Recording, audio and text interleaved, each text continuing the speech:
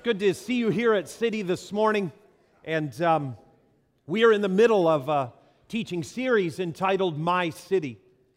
We're going through some very specific things that make City Church what it is, and also kind of bringing a challenge to you and to me about what it means to be part of a local church. Hence, one of the reasons why that church membership book is something that we're giving out.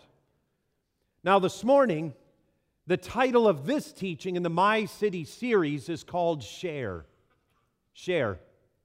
It's the idea of sharing the gospel as well as sharing your story. On February the 26th, how many of you were here several weeks ago when we had a Story Sunday where people got up and shared their story about what God had done? How many of you were here? It was a powerful Sunday morning. On the 26th of February, we're going to have another kind of My Story morning where people are going to be coming up and sharing their stories about the things that God has done. But when we talk about share, we talk about the gospel. And what I want to do this morning is I want to take us very methodically through what the gospel is. Because what I believe for a lot of us, maybe what we've heard the gospel is, might not be bad, but it may or may not actually be what the gospel truly is in the Newer Testament. I had a great experience this past Friday night where I went to the home of Ed and Karen Rose. They're one of our life group leaders here at City. And I went there, and their living room is absolutely packed with people as they were processing through as a life group and what they were talking about. What is the gospel? What is the gospel? And so this morning, I would like to take us through a rather in-depth understanding of what the gospel is. Now, when I say in-depth, it means this. You're going to have to pay attention. Is that fair? You're welcome. I remember one time I heard a guy preaching, and someone in the crowd shouted, "Take 'em deep. Take 'em deep." That's what we're going to do this morning. Does that sound good to everyone? We're going to go deep into what the gospel is, because I think it's mission critical that not only would you share your story with people about what God has done, there is no way to refute the story of what God's done in your life. There isn't. Someone might struggle a little bit with the efficacy of the Bible, but when you share your story about what God has done in your life, it is irrefutable. What are they going to say to you? No, it didn't happen? Can't. But what's the most powerful is when your story connects with God's story. And when those two come together, when the gospel comes together with your story, and you can explain the gospel in the context of your story, that is an unstoppable force. It's what it is. And so what I want to do this morning is I want to talk about the gospel. Are we ready? If you're ready, raise your hand. If the person falls asleep next to you, use the hand that you just raised and gently hit them with the love of Jesus and say, stay awake. So what is the gospel? How many of you have ever heard the word gospel? Seriously, raise your hand. You've heard it. What we're going to do, we're going to methodically process through this. Most of us know that the gospel is the good news. You know this. We can put up that slide real quick where it just simply says the gospel, good. Back a little more. Oh, there we go. That's good enough. Now, next slide. Sorry, we'll get back to it. Never mind.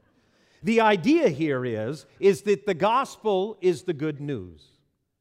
The word gospel is actually two Greek words that come together. Eu, which means good, and angelion, which means news or message. So the Greek word for gospel is euangelion. Can we say it together? Because it's cool. Are you ready? Euangelion. Say it again. Euangelion. Two Greek words, brought together that means good news. The gospel is good news.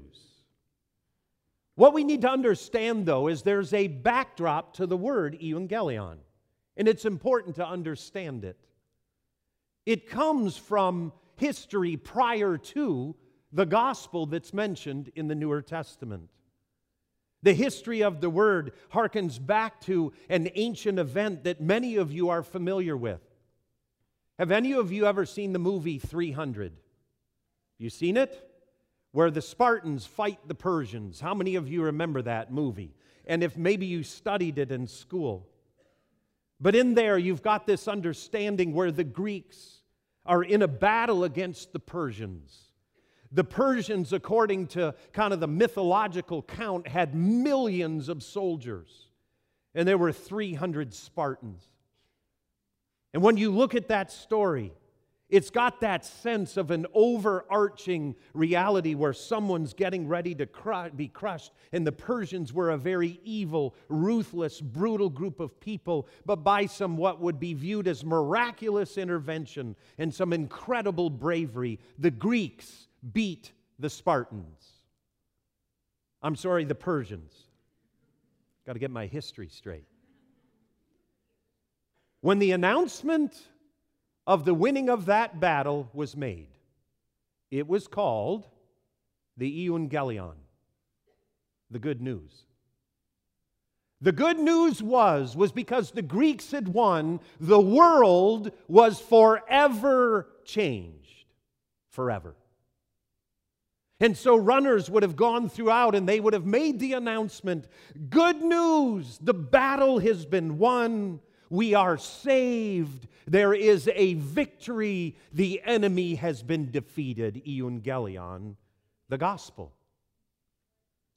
It comes at us even more pronounced from an ancient stone text that has been dug up and uncovered, and it's dated to 9 BC. And again, I told you this is going to be a little bit technical, but I want you to follow because it's important. There's an inscription called the Priene inscription. It's found and it was written in 9 BC and it's been uncovered and studied. And when you read the inscription from Priene, I want you to listen to what it says, and it references Augustus Caesar, the one who brought the Roman Empire together. Here's what's inscribed, 9 BC. It seemed good to the Greeks of Asia, in opinion of the highest priest Apollonius. Here's what it says.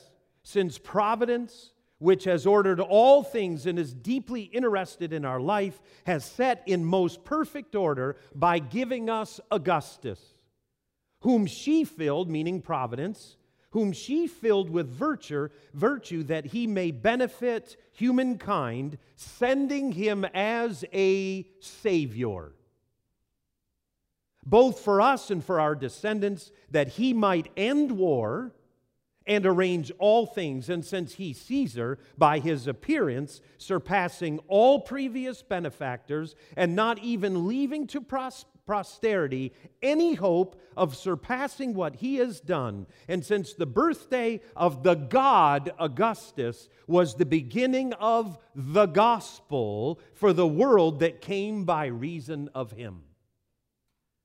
These ancient tablets announce the gospel of Caesar Augustus. Can you imagine?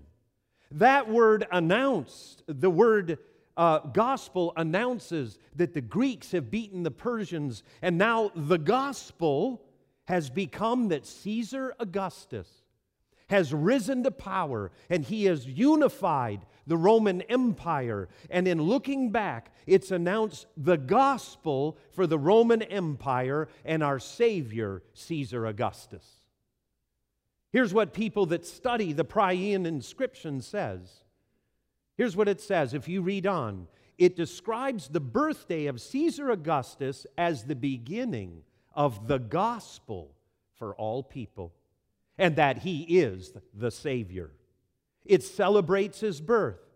to be used as the beginning of the year and the calendar for the Roman Empire. Caesar's arrival into the world means that trouble and strife would come to an end.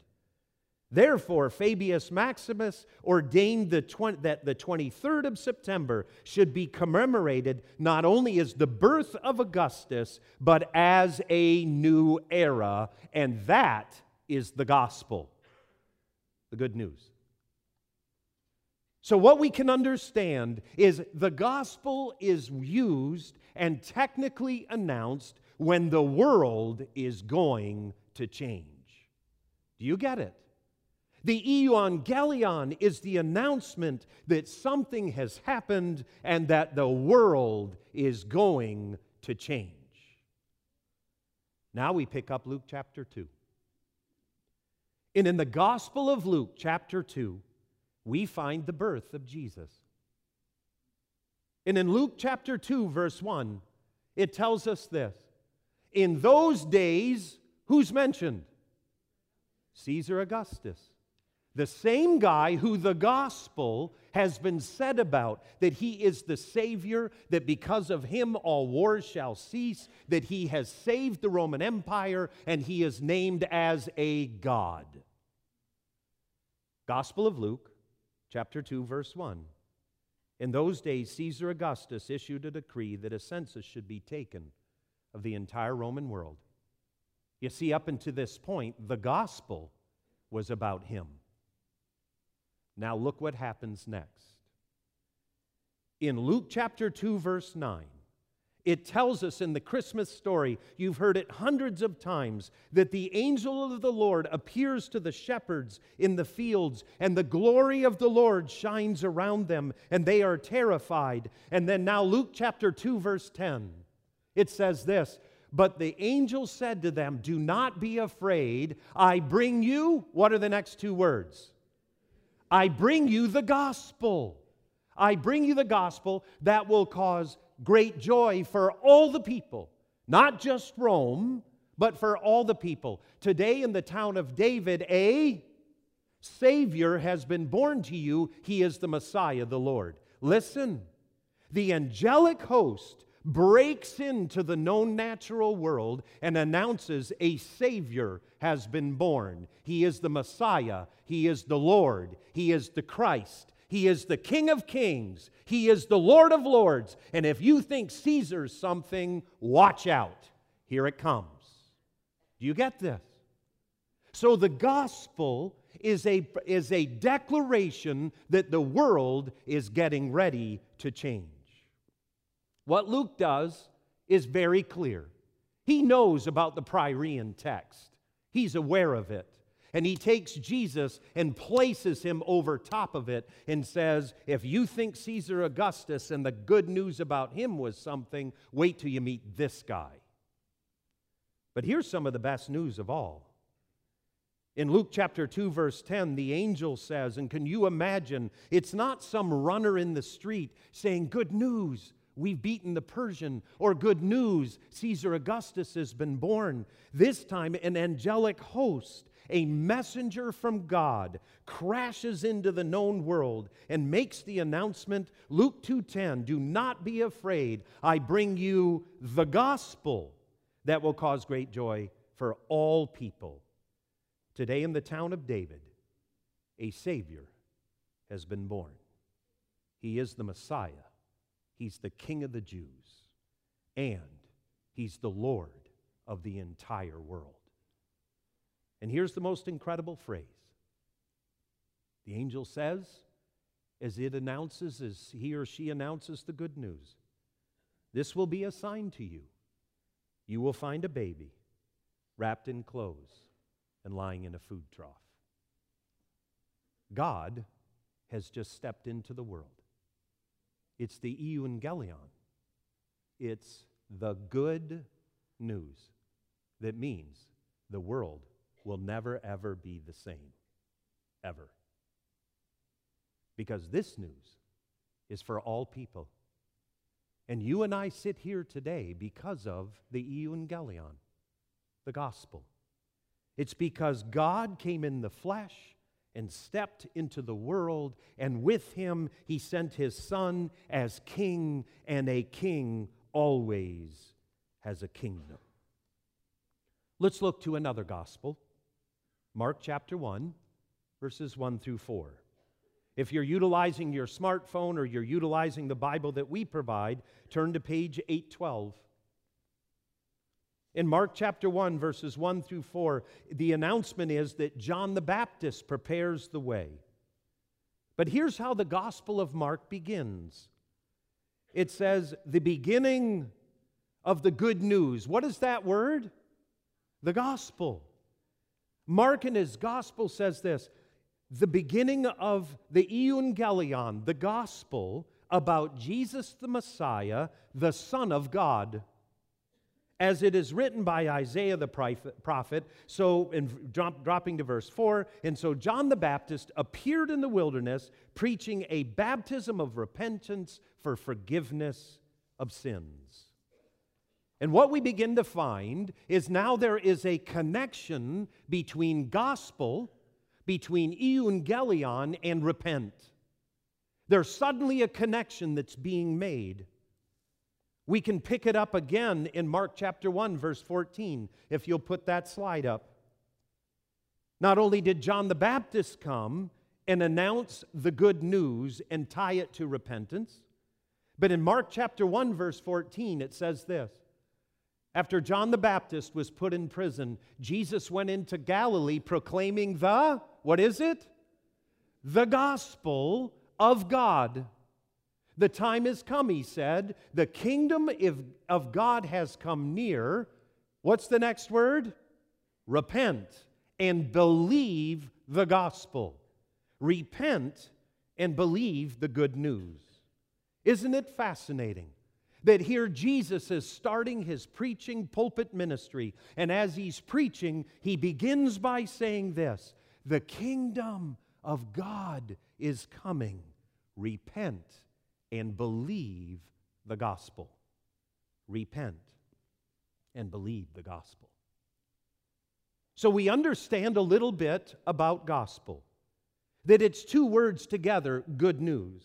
That it's euangelion, it's the announcement that something has happened that drastically and dramatically has altered the world. And now, we tie it to repent. What does repent mean? Repent, if we could put up the slide, it says to repent and believe the gospel or the good news. To repent means metanoeo. Meta means to change, and noeo means your mind. So to repent literally means to change your mind or purpose. Or it literally means to think differently after. And so the gospel writers and Jesus puts the gospel together, the euangelion gets put together with repentance. Jesus announced, repent and believe the gospel. So what does it mean to repent? It means to think differently, to change your mind about something. And what are we called to change our mind about? We're called to change our mind about the gospel, about this good news. And I want you to notice something because I think it's absolutely critical, and you're going to see it in some of the verses that I'm going to bring out in this sermon. I want to explain a problem that I've seen. I know that when I first stepped into the kingdom of God, it was said to me, I had to repent of my sins. That's not a foreign concept in Scripture. But when the Bible says to repent and believe the gospel, it's not talking about repenting of your sins. It's talking about change your mind about the good news. To change your mind about it. To change the purpose. To change how you view this thing. And so to the Romans, the gospel to them was Caesar Augustus. And all of a sudden, this little band of people begin to bring a new gospel that focuses on Jesus, and they're preaching a new gospel. And what are they saying? Repent. Change your mind about what the gospel is. The gospel is not Caesar Augustus, it is Jesus. Change your mind about him. Change your mind about him. Now, I think it's important that we understand clearly what the gospel means and what it is. Because I know when I've been part of the church, I've heard the gospel to mean many things. Things like this. The gospel is the good news. Now, this would go back to the 70s when I became a follower of Jesus. There were phrases like this, and some of you have been in the church for a period of time. They're humorous now, but when I first heard them back then, they were horrifying. It was things like this. What is the gospel?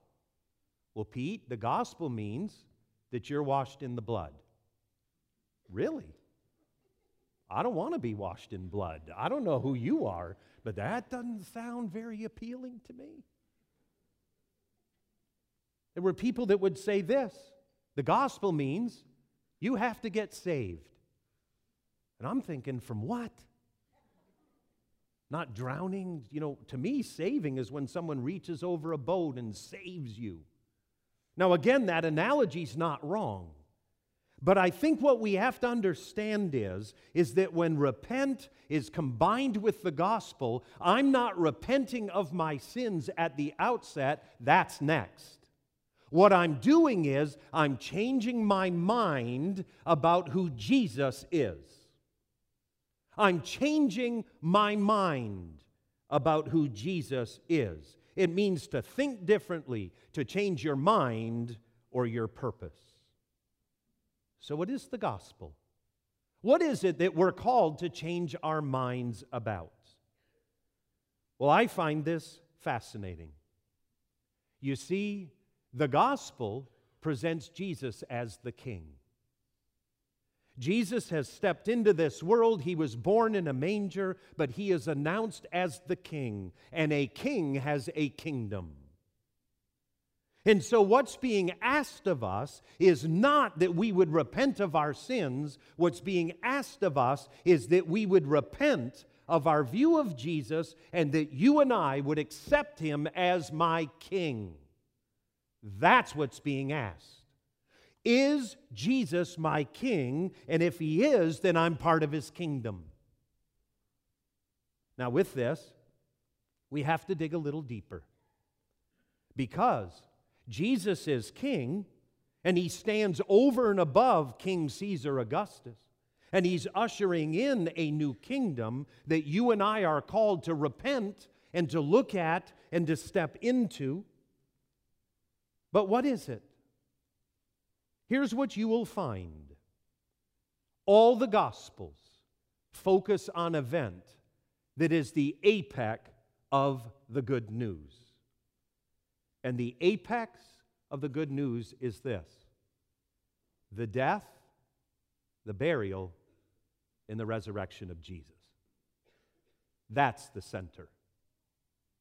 As a matter of fact, there are many, when they talk about the gospel and Jesus as king and him being part of the kingdom and ushering in God's kingdom, the kingdom of heaven into this world, that the inauguration of Jesus was his crucifixion. That's the inaugural event where Jesus becomes king.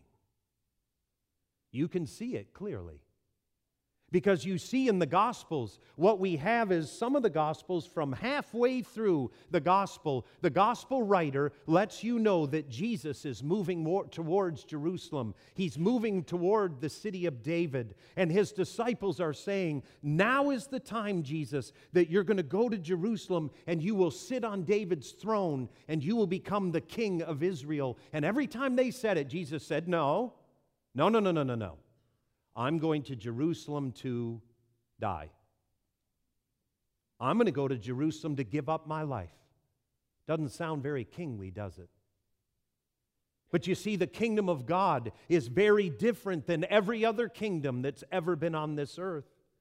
And Jesus moves towards Jerusalem, and as he does, there's an event called the triumphal entry. It's the event where the people are declaring that Jesus Christ is the King.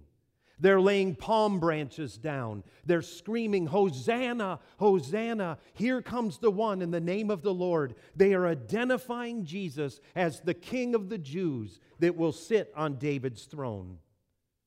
But Jesus enters into the city.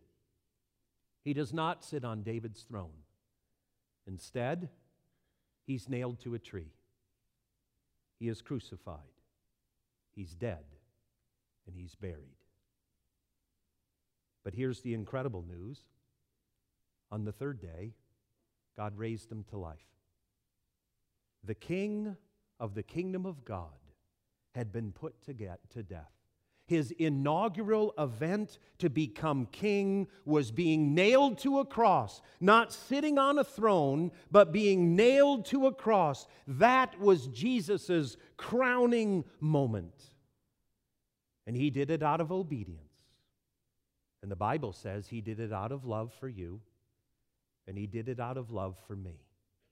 That Christ came into this world not to be served, but to serve, and to give up his life as a ransom for many. And so we are looking at some other scriptures. I just want to read them for you. 1 Corinthians chapter 15, the Apostle Paul explains what the gospel is. And here's what he writes, 1 Corinthians 15:1. Now, brothers and sisters, I want to remind you of the gospel, the euangelion, the good news that I preached to you, which you received and on which you have taken your stand. By this gospel you are saved if you hold firmly to the word I preached to you. Otherwise you believed in vain. Here's what he says.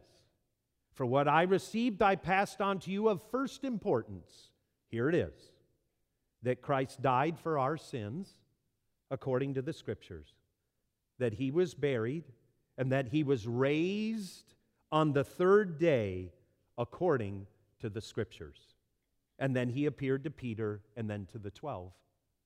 You see, the center of the gospel is that Jesus as King was inaugurated through the death, burial, and resurrection from the dead. Reading on. Acts chapter 2, verse 24, the first sermon that was ever preached publicly about Jesus, said this, "But God raised Jesus from the dead, freeing him from the agony of death, because it was impossible for death to keep its hold on him." By the way, an amen goes there. Acts 3:19, another sermon is being preached. And in that sermon, it says this, "Repent then, and turn to God." In other words, change your mind about the gospel. Turn to God so that your sins may be wiped out and that times of refreshing may come from the Lord. Colossians 1:12, giving joyful thanks to the Father who has qualified you in the inheritance of his holy people in the kingdom of light. For he has rescued us from the dominion of darkness and brought us into the kingdom of his Son, whom he loves, in whom we have redemption and the forgiveness of sins. And here's my favorite, Romans 5, 6, and 8. While we were still sinners, Christ died for us. While you and I were still out there sinning our brains out, Christ died for us. The idea here is, and it's clearly spelled out, repent, turn to God so that your sins may be wiped out, because it was impossible for death to keep its hold on him. Let me put it to you this way. When you say yes to Jesus and you repent of your view of him, you change your mind about who Jesus is. When you do that and you repent and you follow him, here's what you get. You have a king who was dead, buried, and resurrected, and you get that too. It's how this works. And here it's fascinating to me that if we would go back to the Gospel of Mark, where it says, Jesus preached, repent, for the kingdom of heaven is at hand. He went and preached the gospel. Repent, for the kingdom of heaven is at hand. And the next thing he does is he walks up to some fishermen who are in their boats. And he looks at them and says, come, follow me. If you read the text, you would say to yourself, when did they repent? When did they repent of their sin? I don't see repentance of sin. We see it throughout the Gospels where Jesus will heal someone. And then what does he say next? Your sins are what? Forgiven. And I always used to stop and say, but wait a second, they didn't repent. You've got to repent. But you see, what Jesus teaches us is this, is that when I repent of who He is, when I repent about Jesus, when I repent about the death, the burial, and the resurrection of Jesus, when I change my mind about that and I move towards Him, forgiveness is granted in the kingdom of God. Here's why.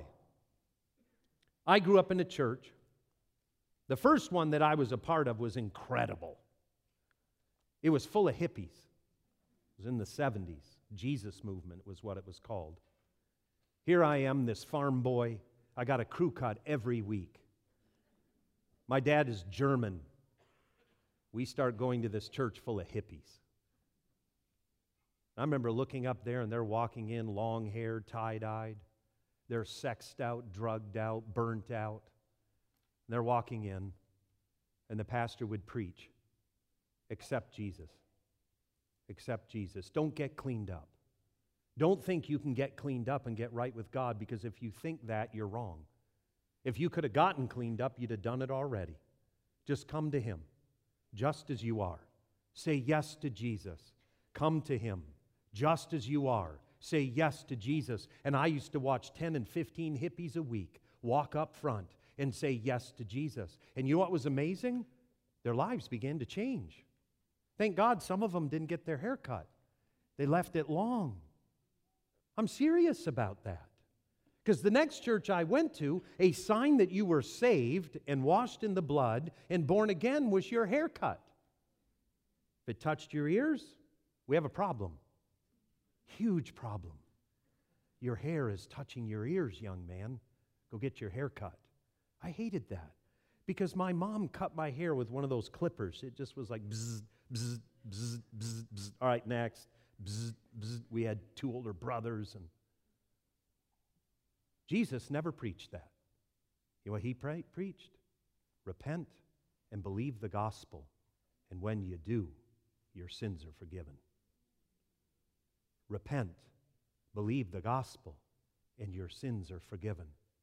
Change your view of who Jesus is, and when you do, you usher into a kingdom where your King was dead, buried, and resurrected to new life, and now because of Him, death cannot defeat you.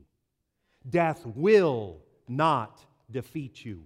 And listen, Caesar Augustus is dead and gone. But this gospel about this king is about a king who was dead, buried, and resurrected. And in Acts chapter 2 it says this, because death could not hold Him. That's why He came back to life. And listen to me very, very carefully. I want you to hear this. The Bible says that God rescued us. 1 Corinthians chapter 1, verse 13. For God rescued us from the dominion of darkness and brought us into the kingdom of the Son He loves, in whom we have redemption and the forgiveness of our sins. God's will for every person is that through Jesus Christ and through the gospel, the good news of Jesus, that He was dead, buried, and resurrected. That when I put my faith, hope, and trust in Him, I'm taken from the kingdom of darkness and I'm brought into the kingdom of the Son that He loves. So my question is, for those of us who are sitting here, have you repented towards Jesus? Jesus said, repent and believe the gospel. Repent and believe the good news. And the good news is this, that there is a king who is ushering in a new kingdom. And He was born in a manger, not in a palace. He's like you. He's like me. And not only that, He was tempted in every way as you are and I am, yet He did not sin. And His inauguration as king is when He was nailed to a cross, and a crown of thorns was shoved on His head. And in 3 languages above His head, it said, "Behold, the King of the Jews," and they were right. He was the king. And that was His inaugural moment, as a crown of thorns was shoved on His head, and He died. What a strange inauguration. But it's the best one there ever was. He was crowned as king, and He was dead, buried, and on the 3rd day was resurrected. And because of Him, you can have resurrection life too. That's how it works. So no matter what you share with a friend about your story and what God has done, to share the gospel means you talk about the resurrection of Jesus from the dead.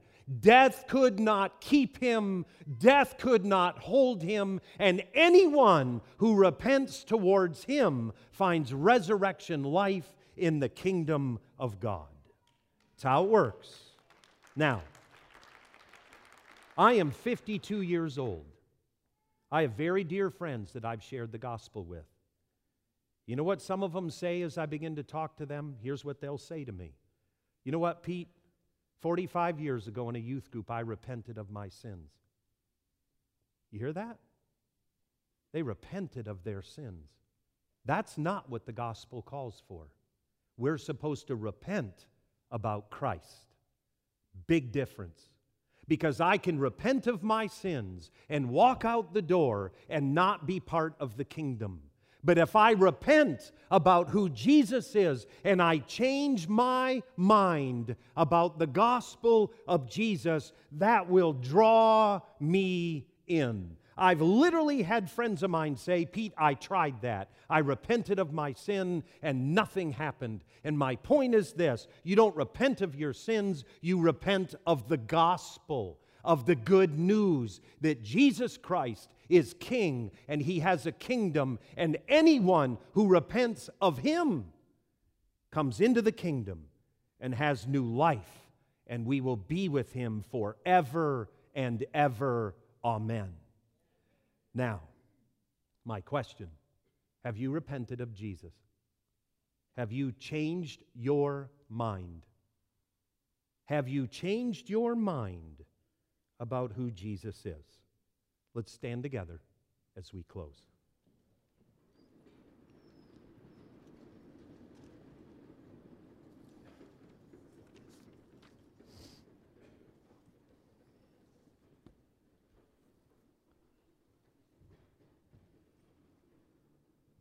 It's time.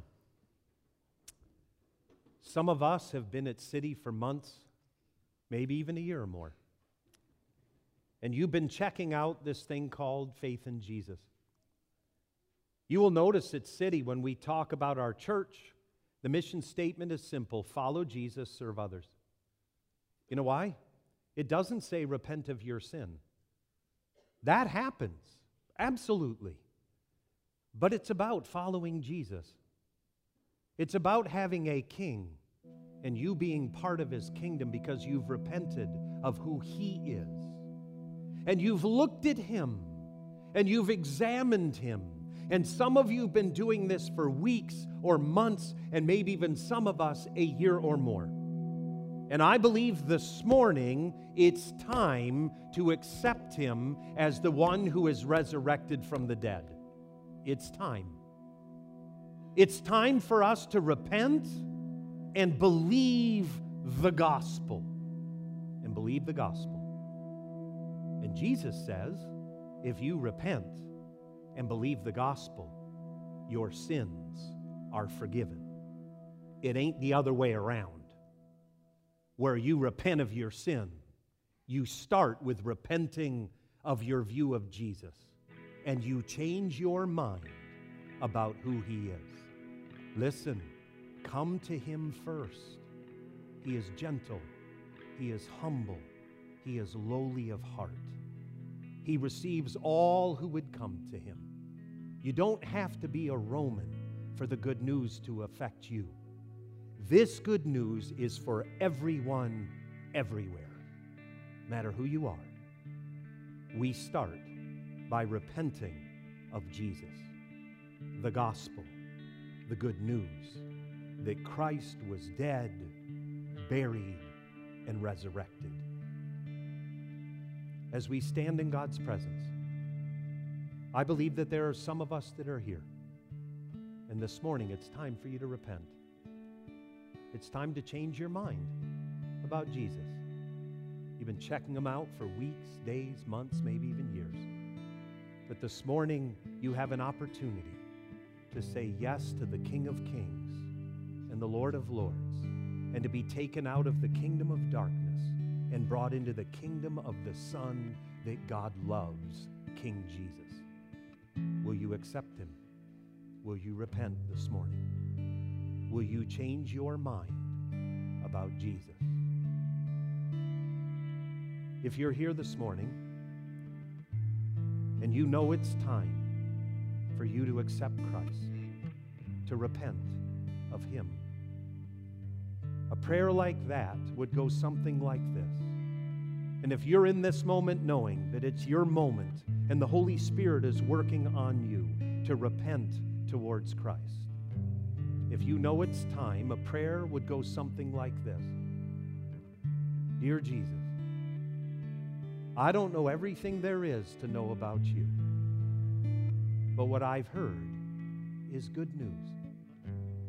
It's the good news that you came into this world and you were dead and buried and resurrected, and that in you I can have resurrection life, that I can be in the kingdom of which you are the King, that I don't have to live in my darkness separated from God, but you have come into this world, and I repent of you. I repent of you, and I change my mind, and I purpose to move towards you. If you've prayed that prayer, if you've said yes to Jesus, if you've chosen to follow Him, I want to congratulate you before God, the angelic host, and Jesus Himself. Because what you're going to discover as you have repented to Christ, you've changed your mind, you've said yes to Him, you will find that the Holy Spirit is going to begin to transform you and change you. There's resurrection life. And the Bible teaches us that the same Spirit that raised Christ from the dead now dwells in you. If you've prayed that prayer, I'm going to ask before you exit City that you would tell someone that you've prayed that prayer. Maybe a friend of yours brought you this morning. I'm going to encourage you to say to them, you know something, I prayed that prayer. I've repented of Jesus, and I've come to Him. And what happens next is very simple. You're in a new kingdom. And when you're a citizen in a new kingdom, there's a new way to live. And we're here to help you to understand what it looks like to live and to walk and to be a citizen in the kingdom of heaven now and the kingdom of God now. As we close, we're going to worship together. But if you've said yes to Jesus, please meet Sandy and Rob back at the guest station before you exit. we've got some things that we would like to give you, and we have people that are positioned and ready to follow through with you in your repentance and following Jesus. Let's worship together.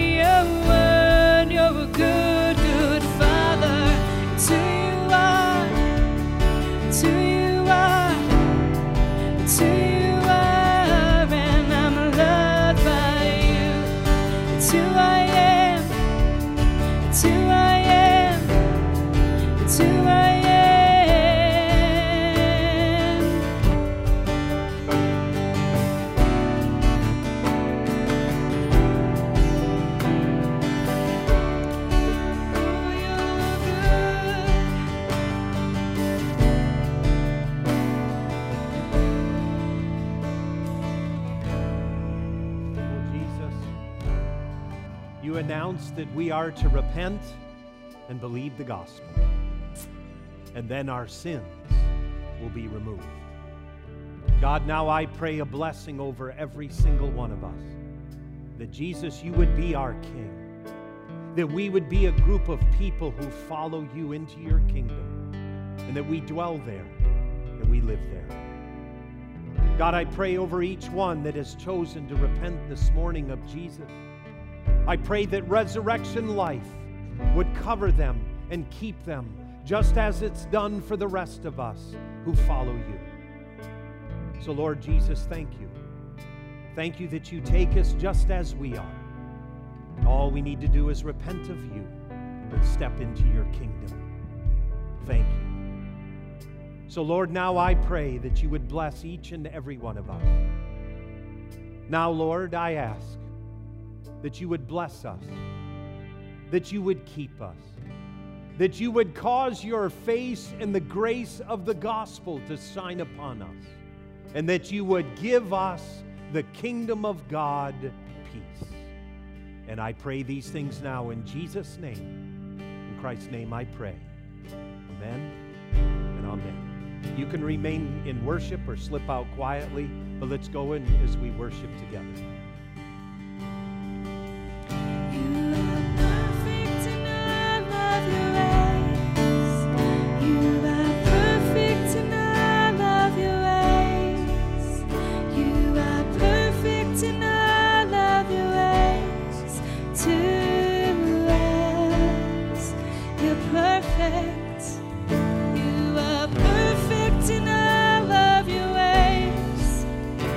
So perfect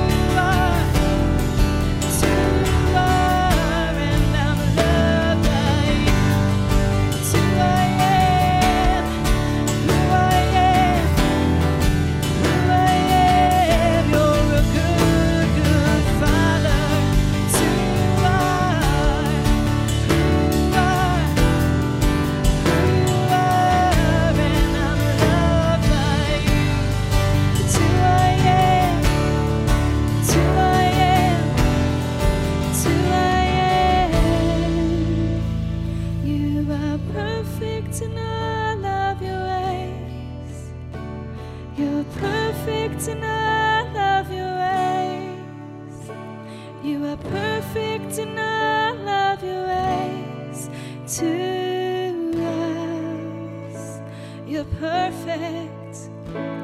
You're perfect in all of your ways. You're perfect in all of your ways. You are perfect in all of your ways to us.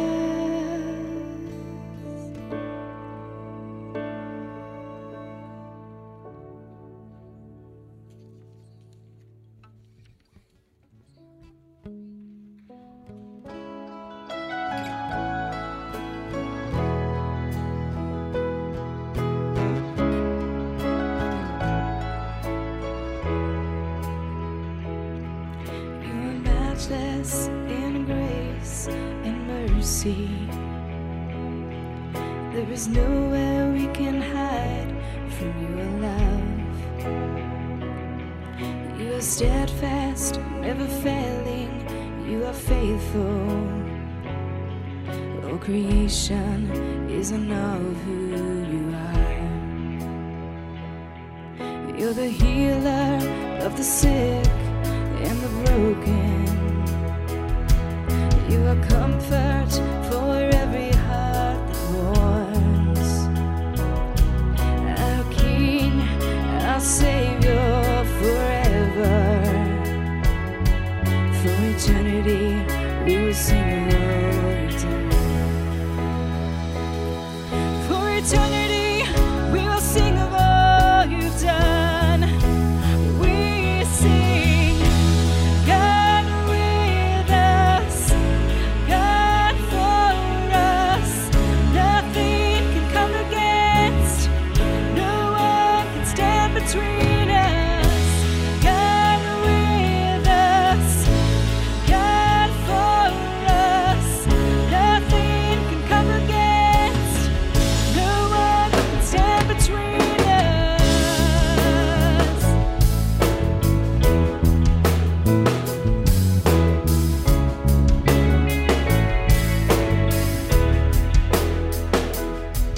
Your heart, it moves with compassion.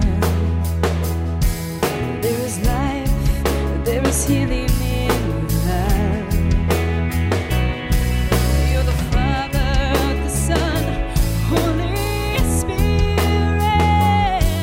For eternity, we will sing of all you've done. We sing, God with us, God for us. Nothing can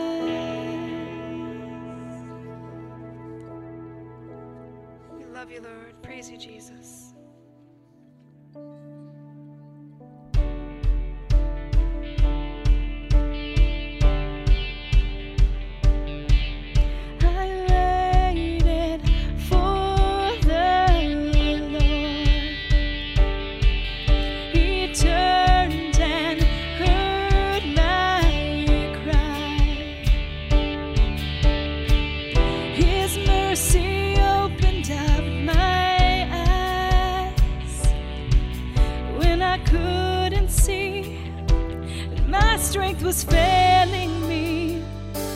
I heard the roar of the Lion of Judah. I heard the voice that calms the raging sea. He came to me when I needed the Lord. I heard the roar of the Lion of Judah.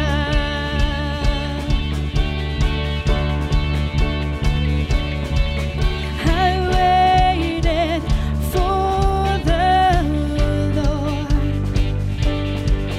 He appeared in blinding light. He led me through the darkest nights when I couldn't see. My strength was failing me. I heard the roar of the Lion of Judah. I heard the voice that calms the raging sea. He came to